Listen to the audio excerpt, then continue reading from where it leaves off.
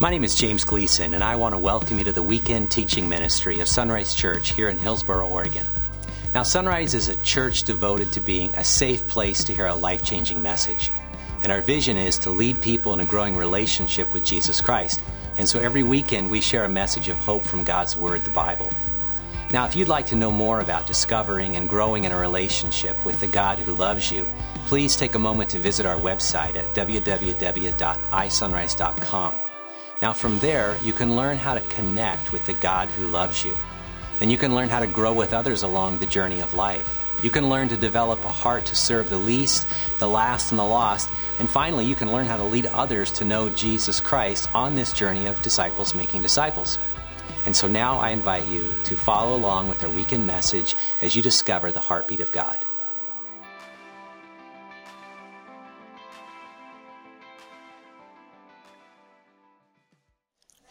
Well, from the most trusted news source in America, the Babylon Bee, I would like to share with you some encouraging notes about Church World.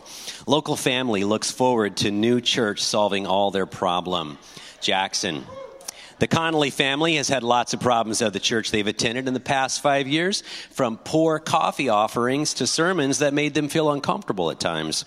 But all that is about to change. The Connollys have left their small but faithful congregation for a sprawling new megachurch in their area, and they're very excited that for the first time, their new church is going to solve all their material problems. It's a new start for all of us, Jim said, as he told reporters, and once we've attended at least monthly and sent our kids to the exciting youth programs, well, our problems are going to solve themselves. In fact, we'll barely have to parent our children anymore. Now, it's not just earthly problems that this new church is going to solve. The Connollys are also confident their spiritual problems will go away too. You know, they say the previous church had faithful Bible preaching week in and week out, but they were not feeling fed. All of our sin was really our pastor's fault for not feeding us exactly the spiritual meal we were given and needed on any given day. At this new church, Heather says, the exciting illustrations and movie clips will instantly eradicate any sin from our lives. Now, closer to home, here in Vancouver, a couple seeks new church where they can experience deeper, more reliable connection to Wi-Fi. See, they haven't been able to find a church with a deep and long-lasting, authentic connection to the internet. The couple had recently left their previous church when they felt less and less connected to the Wi-Fi. I don't like to sit around and bash the church, but it's very disconnected, Brandon said after a recent visit to a Vancouver church. I can't even stream Game of Thrones during the sermon on my phone. Heidi made a similar remark, saying churches are destined to grow stagnant, irrelevant, and lifeless without a profound and robust connection to the internet. I can't attend a church if it doesn't, reach and nourish my iPhone. I need a worship experience that brings me straight up to the most up-to-date sports stores without perceivable lag. I need a worship not in part, but with full bars. After all, we serve a connected God, not a shallow savior of unreliable connectivity. And finally, this one. Unsatisfied persecuted church member to try out other church just across the minefield, somewhere in Iraq, stating that he just doesn't feel like he's being fed by his persecuted underground church. Local man plans on trying out a competing church just 30 miles across a deadly patch of open desert that is covered with live explosives. Pastor Malik is a great guy and everything, but I don't know. The youth program is just okay, and the refreshments are lacking. The pastor is a pretty good teacher, but he just doesn't make the living word of God come alive, Haddad told reporters through an encoded message for fear of giving away the location of the church, which could result in further persecution or martyrdom of his brothers and sisters in Christ. He said, I heard about another Christian church about 8 hours from here by foot on the other side of the passage of certain death. I think my family and I are going to go check it out. We love Pastor Malik and all, and we wish him all the best, but I feel like it's God's will for us to go church shopping, Haddad said as he and his family began preparations for the dangerous journey across the mine-laden desert. We really hope this new church has the vibe that we're looking for. Now, I share those in jest because I wonder in our American culture why we go to church. I mean, think about that. Why do you come to Sunrise? Why do you come to Sunrise? What's in it for you? What you feel, what you experience. If you walk away from here today, you go, man, that was a great worship experience. I love the band. I love the vibe. The way they did the lights, or, the way the pastor preached, or, man, the coffee was just really good today. I got to go tell my friends about the coffee at Sunrise. It's really good. Or, that fellowship treat afterwards, I can't believe they went all out and they had that little side of chocolate. That just made me feel good today. Now, I tease in those things, but the reality is we all do have a commercial, consumeristic side of our lives. We do. That's just how we're wired in our American culture, consumeristic culture. But the question is, do we know we're bringing that into church? Do we know that we bring that same innate desire to pick and choose based on how we feel into our relationship with God or the local church family? I mean, why do we come to church? What we're going to get out of it, what we're going to give? What does it mean to be a part of a church, to be a part of a church family? Are we just church attenders? We show up and we give an hour, hour and a half. And if we like the length of things and we like the style and we walk away feeling energized and pumped up, we go, man, that was a great sermon. That was a great message. I learned years ago that there's something about us. It's kind of a sick, twisted nature. We like what I call the bad dog sermon. The bad dog sermon is when you smack the dog on the nose with the newspaper because of what they did and they go away, but they love you anyway. In fact, there's almost this sadistic pleasure in feeling bad. I mean, I've had more than enough people go, oh, that was a good sermon. You made me feel horrible. It's like, what is it about us? It's like, man, you beat me up. You put me in my place. That just made me feel good. There is a sick side of us that feels good about feeling bad, as if that eradicates something inside of us, right? It doesn't change us unless we change. And yet, we all know that we've been at a church where we feel like, I don't know. Is it really the right kind of church? How would we even know what the right kind is? How would you choose if all of a sudden you moved across the country or to another place and you had to find a church? How would you judge? How would you kind of pick and perceive a healthy church, a biblical church? Part of my job as a Conservative Baptist Association in the Northwest, as moving into that executive director position, is to be a part of a team that evaluates church health. This is kind of threatening. It's kind of challenging to think we're being called in to assess a church's health. I mean, if you go to the doctor does all this poking and prodding and measuring and things like that, and they just end up telling you, he or she says, here's this, here's that, here's my advice for you. How do you do that with a church? How do you evaluate the health of a church? It's pretty threatening, right, to think that. What would it look like if someone were to come into Sunrise and say, here's the good, here's the bad, here's what we need to change? Or let me turn it back on us. What would it look like if someone were to come in, if Jesus were to sit with you today at church and say, here's what I'm asking you to do. Here's how you need to change. Here's where you need to grow. Because I'm a firm believer that when you think about it, the church is a we, that's for sure, but it's a you. You are the church. You are a member of the church, the family of God. And if you're not, fill in the blank, how can the church be that? Or if you are, the church will become that, right? A like attracts like, and all of a sudden we have people that are like that, and the church is known for that, right? Or we can sit down and sit back and kind of kick back and get into complaining mode, but I wish the church were more like this. Well, then I would turn that around. Are you more like that? And if so, how can you help affect other people's life and see change in their life to become more and more like that? Because it's easy to criticize what we're not doing ourselves, right? It's easy somehow to see the church as like a corporate entity, like a business almost, and, fire off our complaints to HR, or write a nasty little note to someone and just think that's going to do something. But what is the church except a bunch of people, right? That God has saved, God has changed. He's brought into his family. Now we're brothers and sisters. And you know what? That you've never met a family that's perfect. You never have. It may look good on the outside, but once you get to know people, people are weird, right? I mean, not you, but me, And you can't join a perfect church because you'd mess it up. You'd be the first imperfect person along and you blow the whole thing up, right? But when we think about a church and a healthy church, what would it look like? What would be a picture of the church we could strive to be like? Because we know no church is perfect. Sunrise isn't perfect. We have a lot of growing to do. But how do we evaluate? What's the metric? Is there a 1 to 10 on these areas? And what are the areas that we could say, this is a healthy church or this is a weak church? Well, thankfully, we've been in the book of Acts. In the book of Acts, we're seeing the church, the very first church. It's exciting to see this first church because we get a glimpse of what God's Spirit did 2,000 years ago when the church was born, which is great. But the reason we're preaching through it and teaching through it at Sunrise is because I think if we really open our eyes to it, we will find that we are in the exact same spot as the early church. The church of 2,000 years ago looks a lot like us because the culture of 2,000 years ago looks a lot like us today.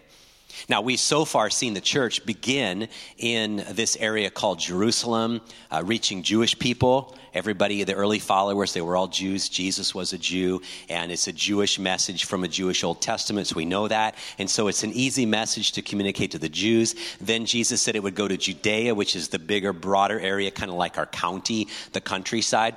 But again, they're all Jewish people. They know it. All you have to do is talk about Messiah or talk about Scripture. Everybody gets it. They were raised, born that way, bred that way. They were fed that way. Everybody gets it. Then it goes to the Samaritans. And we saw that. That was exciting because now it's for the first time crossing a cultural barrier. It's reaching another group of people. In fact, a hated group of people. The Jews hated the Samaritans. The Samaritans hated the Jews. And so the racial tension has to be conquered with the message of Jesus. But the fact is, the Samaritans also believed the Old Testament. And they considered themselves to be the true Jewish people, the true descendants of Abraham.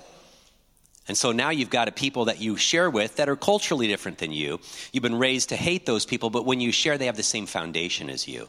And even when we saw the church kind of begin to move into the Gentile territory with Philip reaching the Ethiopian, he's from obviously Ethiopia, another continent, another culture, another race, but he's still a God-fearer because he's reading Isaiah. He's reading the text. He knows the Bible. He's going to the temple to worship. He already has this innate foundation that's somehow been placed in him that makes him an easy person to share Jesus with. And then we saw the last couple of weeks, Paul, who is both a Jew by birth, but a Gentile in many ways by his background and culture, easy person to share the message with. And then last week with Peter going to Cornelius.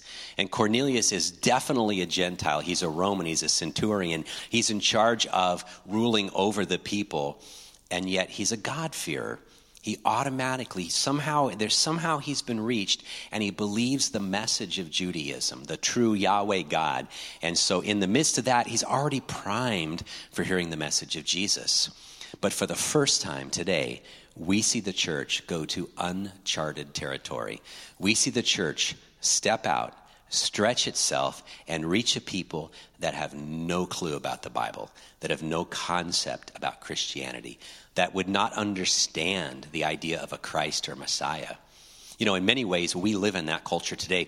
We used to live in a culture of what we would call God-fearers. I know as a person born in the 1960s that I was born into a culture that basically understood certain things. They were taught certain things. You know, back when I was a kid, you still prayed in school. There were certain rules and certain understandings from a Judeo-Christian ethics or a foundation. And so it was easy to talk to people because half the battle was already won because they grew up with that culture.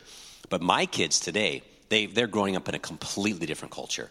My 3 teenage boys, they are growing up in a world that for the most part has no foundation in the Bible, Judeo-Christian ethics, that the cultures that have come in and the cultures that have immersed themselves in our world, in our literature, and our language, and our culture, and our ethics, and our education, in our media, you know, all across the board, it's different than when I grew up. And so how do we preach a message of Jesus when we have to start at step 1? When I came to faith in Jesus, nobody had to start at step 1 with me. I already had steps 1 to 5 because I just kind of grew up in America with a church background. I just kind of accepted certain things as true. It was easier for someone to share the message with me than it is for my sons to share the message with their friends. But I don't think all hope is lost. In fact, I think we have great hope, because what we see in this church we're going to examine today in Acts chapter 11 is the hope for where we are at in our culture. So as we jump into the text, we're going to do this. And as we see this, we're going to see the church move into an area called Antioch, a city. So this is a little map here pulled from my Bible study programs. Jerusalem, the epicenter of all things spirituality, Judea, the countryside, Samaria, still pretty close to, the heartbeat of Judaism. But then now we see, because we'll see in a moment, because of persecution, because of the stress on the church to basically flee for your lives, they move up through Phoenicia on the coast to this city called Antioch. And Antioch, 300 miles away, a very cosmopolitan city, a very corrupt city, a very commercialized city, a city of 500,000 people, over 500,000 people, a metropolis. These country bumpkins, as it were, move into this place, and it's amazing what happens. They do not withdraw. They do not hide. They do not cower. They do not just settle into their little enclaves and isolate themselves from the culture. They move into the culture, and they permeate the culture with the message of Jesus. If I were to ask about the health of a church, I would just want to know one thing. Are they making disciples? Because that's what Jesus said, right? That's the one command he gave us. He said, go, which is, you got to go. You got to share the message into all the world and make disciples. Disciple people to me. Teach people about me. Learn people to me is kind of how the vernacular would be. Learn them to Jesus. Make students of me, not academic students, but lifelong disciples. And baptize them, bring them into the family of God, teach them all these things to that, and then teach them all that I've commanded, because then they're going to go and make more disciples. So I'd have to ask a church, if I were to assess its health, I would ask, are you making disciples? Because I don't know how you could be disobedient to the Great Commission and expect the blessing of God. If a church didn't make disciples, if nobody's coming to faith because nobody's reaching out, if nobody's growing in their relationship with God, if they're not impacting and permeating their culture and their community, if disciples are not being made, how could you sit there and go, well, we're a healthy church? I think you're a dysfunctional church. You might even be a dead church, but I know you're a disobedient church.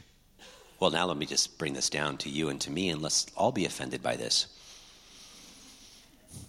If you're not making disciples, then you're disobedient to Jesus' command. Because he's only given one. It's not like there's 52 things. We get to choose one. No. This is the one thing he told us to do, and make disciples. And if you're not making disciples, if you're not a part of the process of seeing someone connect in a relationship with God, you're not sharing the gospel message, seeing someone come to believe in Jesus, if you're not helping somebody grow in that relationship where they're learning the things of Jesus, and you're actively teaching and engaging in a relationship where they're growing to know Jesus, if you're not helping people serve and discover their gifts and talents and, igniting them and equipping them to do these sort of things, to live out the life of Jesus, and if you're not then transferring that over, leading them to do it with the next generation of people, then you're not making disciples. And if you're not making disciples, you're disobedient to Jesus. Yeah, but I want to come to a church where I just sit there comfortably and sit in a comfortable chair and sing comfortable songs and hear a comfortable sermon and go comfortably home to my Super Bowl game. Jesus didn't give us that option. He didn't. He didn't say, well, as a concession, I'll let you create another kind of church where you can just all be comfortable. That's not what Jesus said. He said, I want you to go and make disciples of all people, of all nations, of all people groups, of all cultures. Baptize and teach them, and I'll be with you to the ends of the earth. That's how we judge the health of a church.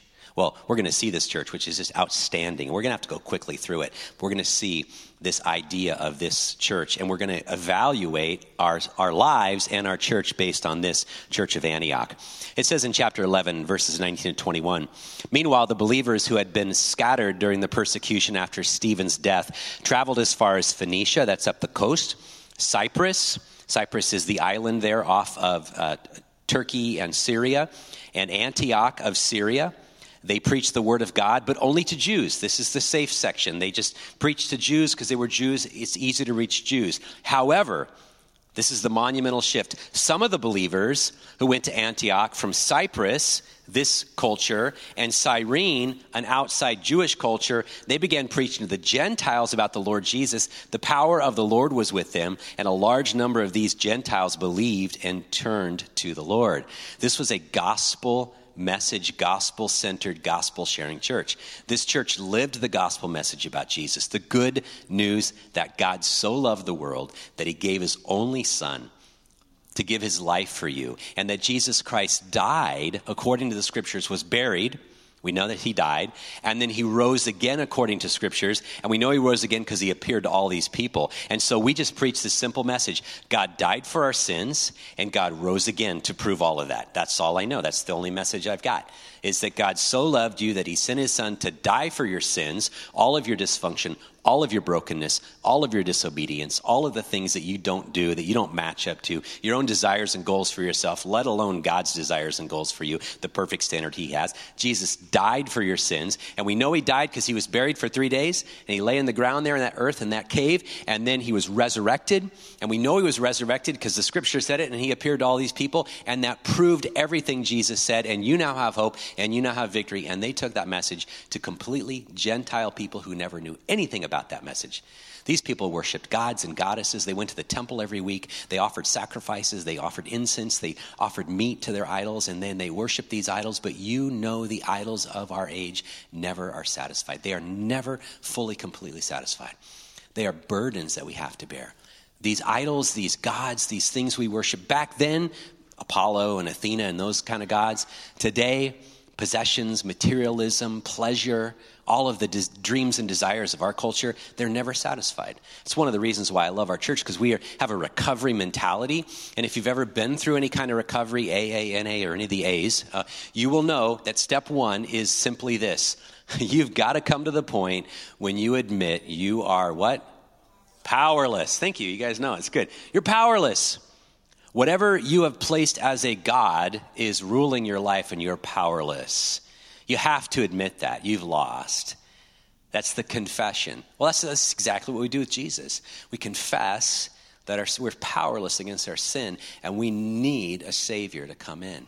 Those gods that we serve, they're ruthless. They are never satisfied. You'll never know if you've appeased it enough. You don't know if you've done enough to merit it, right?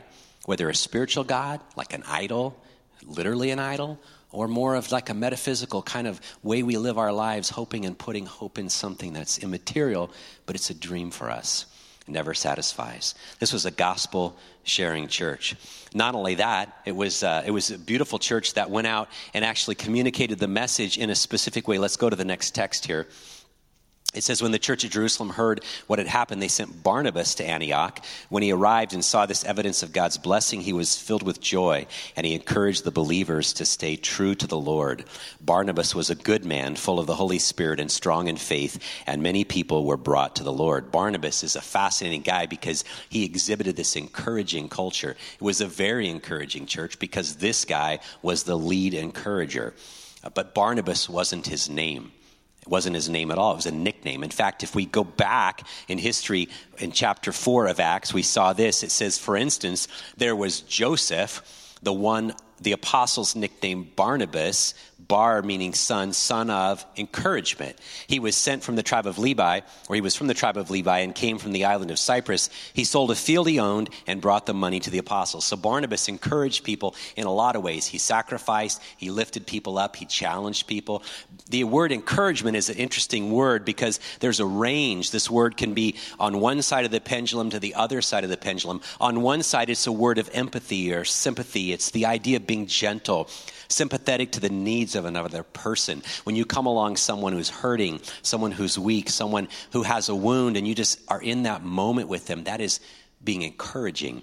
Last Sunday night, I was getting coffee there, and I was just kind of there, and I looked over and I said hi to a gal. I said, how you doing?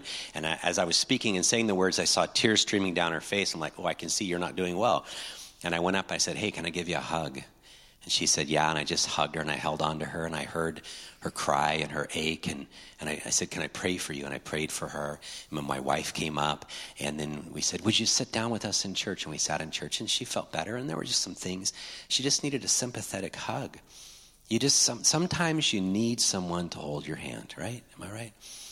And sometimes you need to do that for others. That's encouraging. But there's another side of encouragement. If you pendulum swing, the same word can actually mean something a lot more challenging and forceful, to spur on and challenge another person. That's when encouragement means to get out the baseball bat and smack someone upside of the head because they need it, right? Hopefully you've been encouraged that way. Kick them in the seat, right? Sometimes we've got to be encouraged in a challenging sort of way. I'll never forget, this is years ago, one time, this is, for me, the epitome of it. I went into someone's office, a brother in Christ, and I sat there, and I called out sin, and I said, you have to change your ways. You have to stop sinning, and you have to come back to the Lord. Man, I was sweating. I do not enjoy those confrontations. That is not me. I'd rather hold someone's hand, right? But that brought that person back. Oh man, that was hard. I did not like looking forward to that appointment. But you need it, and I need it. Cool thing is you need both. Is some of you are the hammer. Just don't crush people. You know what I mean? Encourage them, but let up, Quit swinging after a while. And as some of you are gentle, don't just hold their hand. This is basically holding your hand and dragging you by the hand. That's what encouragement means. Encouragement is sometimes you need to be kind and tender and gentle. That's a beautiful part of encouragement. But if you're only that, you won't say the hard words. And so we need both in our lives. We need to be both. Maybe you're gentle, soft people. That's good. We need that. But if you don't say the hard stuff, you're not helping people. Likewise, if you're, the rough and tumble person, that might just be an excuse for being a mean person, It's like, I'm the prophet of God. No, you're just a jerk, That's not encouraging, but you do need to also be sympathetic. And so anyway, this is how encouragement is used. This is how Barnabas was, and this church was encouraging. I'll never forget Dr. Carl Blanchard, my pastoral ministry professor in Bible college. He talked about preaching, and he had us in his preaching class, and he judged our preaching and evaluated our preaching, and then he was going to preach in chapel. So all of us little young guys were excited about judging our preacher, and he preached about Barnabas, and he preached about encouragement, and he said, you know what, from here on out, if you see me in the hallway, I give you permission to not call me Dr. Blanchard, but to call me Barney. Now this is before the purple dinosaur came around. I'm that old. But he said, when you call me Barney, that will encourage me. Because we all need that at times. We need a Barnabas in our life to encourage us. And this church was an encouraging church. You need both in your life. And not only that, it was a discipling church. Take a look at this. It says here, then Barnabas went to Tarsus to look for Saul. When he found him, he brought him back to Antioch. Saul had been saved, had been in a relationship with God now through Jesus for a number of years, but he's growing in this relationship. But he has yet been brought back into the church because people are afraid of him because they know his history, they know his background, they know his heritage. When he found him, he brought him back to Antioch. Both of them stayed there with the church for a full year, teaching large crowds of people. It was at Antioch that the believers were first called Christians. I'll talk about that at the end. This is a discipling church. Paul and Barnabas came in and they helped these new believers. These people are coming to faith and they're teaching them about Jesus and they're helping them grow up. And like I said, they're helping them serve and they're helping them figure this out and then handing the baton to them and doing that so that the church can be a discipling church. I don't know if you've ever been discipled. I can't say with, real accuracy that I was discipled.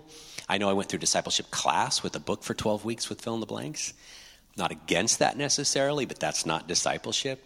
Discipleship is life-on-life relationship, one-on-one, one-on-three, small group, that kind of thing. I don't know if you've ever been discipled, but I know you're commanded to disciple. And sometimes we're called to do things that weren't done to us, and we just learn along the way. In fact, I think that's one of the greatest things. If you don't feel like you're a discipler and you don't know much about it, just meet with us. We'll get you some people that need discipled. We'll connect you with some materials, and we'll say go, and we'll walk through the process with you. I had someone just after this last service, talk with me. And I just said, I know exactly who needs to meet with this person. And I sent a text, and I already got a text back while I was up here giving the welcome and announcements. And while Kevin was talking, I just said, thank you so much with my little watch. And they're going to meet this week. Technology can be amazing. But the fact is that if you don't feel like it's ever happened to you, I know that feeling. But when you start doing it, man, God shows up. And you learn the things you didn't learn before by actually doing it and teaching and leading others. This is a discipling church. I love it.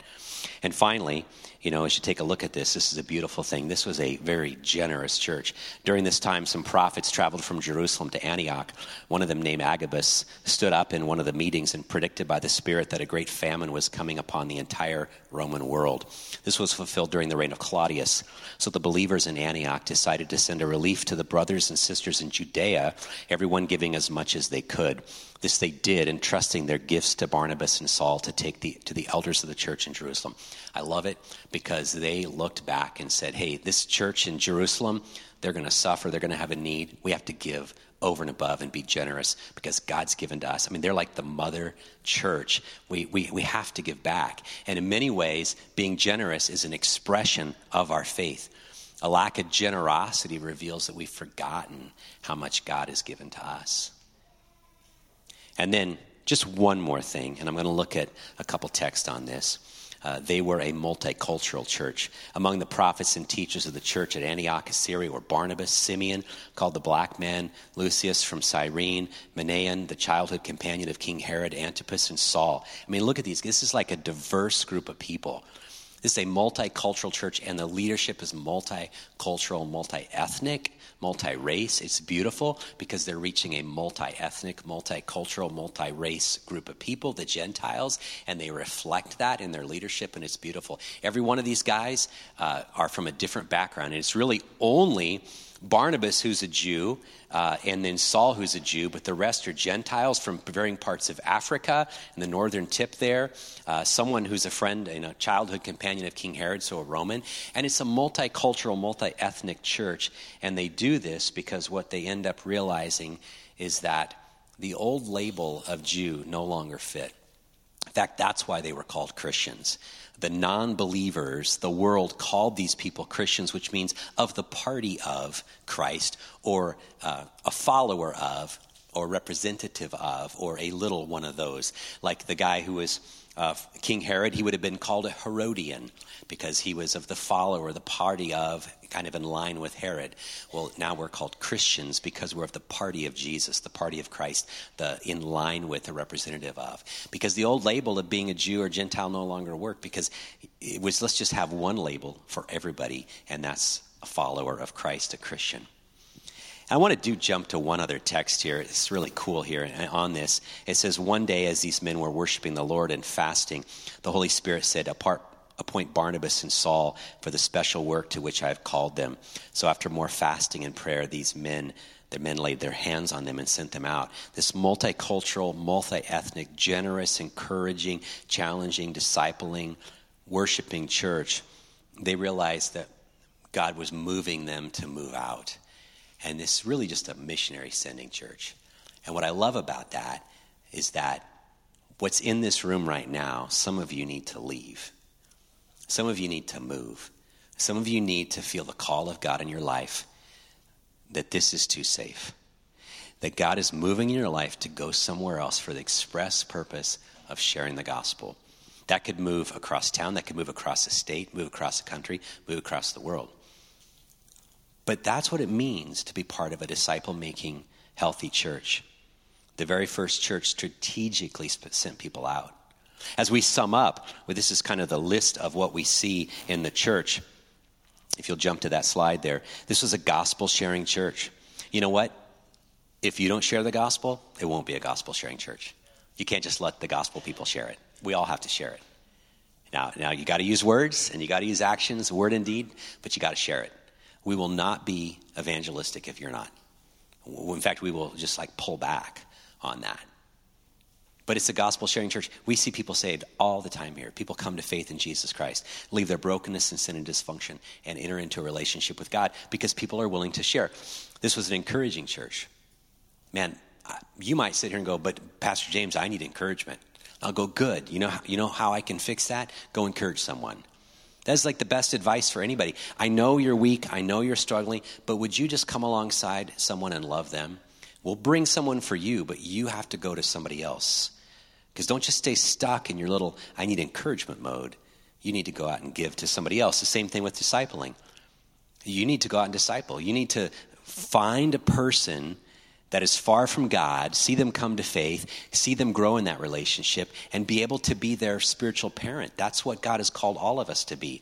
And if you've been a follower of Jesus Christ for 6 months or a year, you have had enough time to start doing that. Now, those of us who have been a follower of Christ for decades, we better be doing it, because that's the responsibility of those who are older and mature. For whatever God's invested in your life, you've got to use it out to other people. This was a generous church. I love our church because we are a generous church. This last fall, we put a call out in the Mercy Fund area, the Benevolence Fund, saying we've got Thanksgiving, we've got Christmas, and so many dollars came in. I wanted to stand up and say, would you please stop giving? Heather Brown wouldn't let me say that, though. But the reality is we received far more than we've ever received before, and that allowed us to bless far more than we've ever blessed before. We are at an all-time high as serving at our shelter because people are giving and people are serving, and we have that capacity because more people are plugging into that. Multicultural church, again, we've talked about that the last couple of weeks. What does it take to be multicultural, to cross the room and to reach another culture? And a missionary sending church. Well, it was so exciting to see Mandy and Sampi Brown sent out this last year to go to the Basque region of Spain, full-time go out to be a missionary over there. We were able to see Aaron and Liz earlier in the year go out, and it's just exciting to be able to launch them out in the mission work. To see Bethany Olson go and decide, that being a nurse here was not enough. She's going to go be a nurse and a caregiver over in the Gambia and share the gospel with that. What are we going to see this year at Sunrise? We're only going to see it if that's you and you respond to the nudge of God. Now, I really don't know what a perfect church looks like. We're a messy church. We really are. But I like that because we're working together to see what God wants in this culture, in this age. But if we're ever truly going to impact people, if we're ever going to be more than just a church for us, we used to be like that, an inward church. But if we're going to stay with our arrows out, an outward, externally focused church, it's going to be because you sense the move of God in your life that I need to take a step. I need to fill in the blank. I need to share the gospel. I need to encourage, and on and on. And you do that. And if you're struggling with that, welcome to the family, because we all struggle with those things. But let's struggle together as we move together to be this. Because what I really believe, and you know it and we talk about it, what this community needs is not another church. They need the gospel message of Jesus lived out, flowing out of us every day, so that when we come together, we're fed, we're encouraged, we're charged up, and we share the message, we go out and live it. Because God forbid that I would just pastor a church that we just kind of exist for ourselves. I'd quit. I don't want to do that. That's boring. I want a church that's risking, that's living on the edge and the ledge, knowing that, God, if we fail, this thing could go wrong. Okay, so save us from ourselves. But we're willing to risk it all to move out. That's what it takes. Let's pray together. Father, I thank you for this snapshot of the church in Antioch. It's very much like our culture, very much like our world today, and it's exciting. I know we feel threatened at times. We feel like the world is against us, and I get that, but the fact is the world's always been against us. But you have been for us, and you have been for us moving out into that world and preaching the message of Jesus and living the message of Jesus and seeing people come to faith with the message of Jesus. So move in us this week to be that church of Antioch in the community that you've put us in. We pray in your name. Amen.